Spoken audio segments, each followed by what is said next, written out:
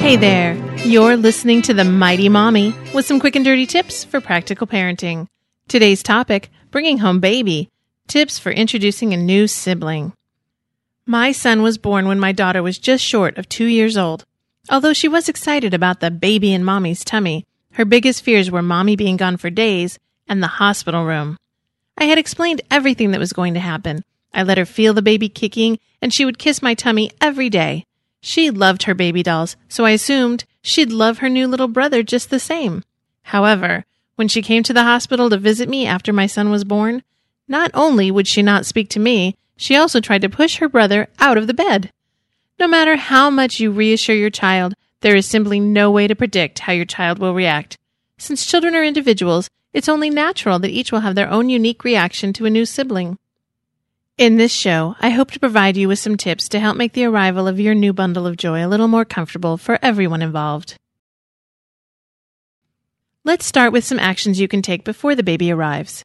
Of course, your child will be curious and excited about your new pregnant status.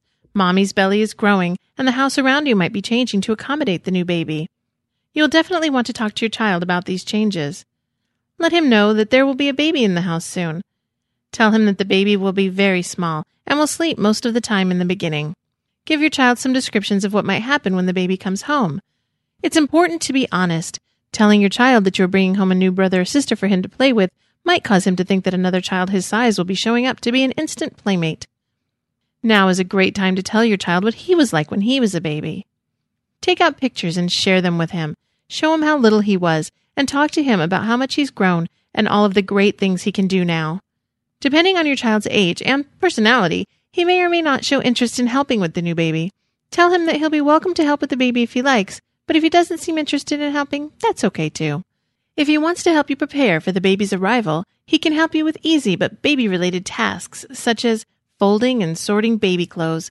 If you are preparing a new nursery, you could let your child help pick out something special for the room. Letting him choose a small picture or decoration can help him to feel more involved in the process. You can also find many age-appropriate books at your local library or bookstore to share with your child on the subject of having a new little sibling. Make sure you spend extra time with your child to answer any questions he might have about this new person coming to live with him. Taking your child to visit friends who've recently had babies can help give him a better idea of what to expect. Now is also a good time to go over the rules regarding how to behave around the baby. You'll want to go over some simple rules before the baby comes home. You will probably wind up repeating yourself more than once, but it's never too early to start. Let your child know to always be very gentle with the baby. You'll also want to stress that he should always ask an adult for permission before giving the baby a toy or any type of food. Also, advise your child that he should never put anything over the baby's face.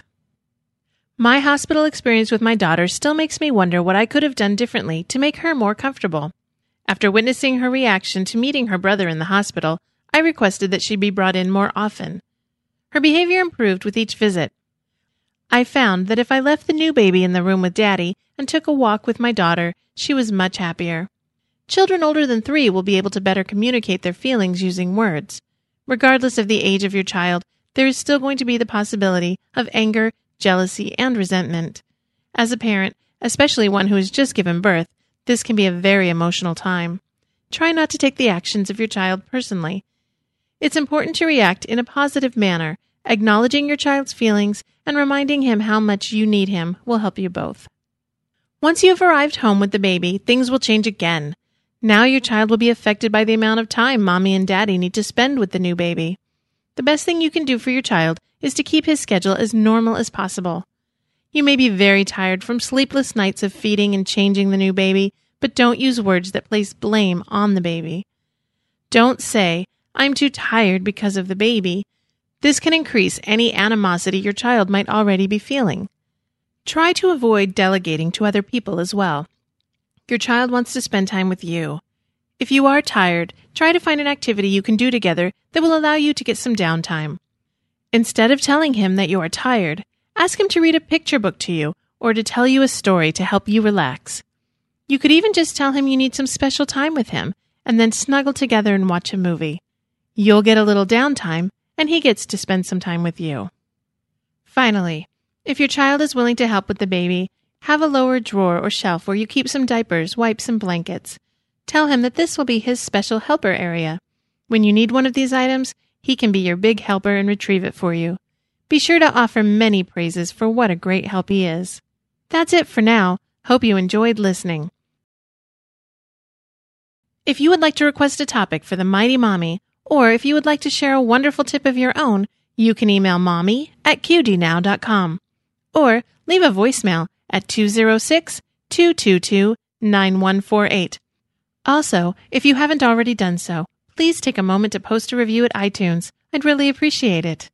The Mighty Mommy's Quick and Dirty Tips for Practical Parenting is part of the Quick and Dirty Tips Network at quickanddirtytips.com. This week, Grandma Girl is talking about how to punctuate questions, so be sure to check out her podcast.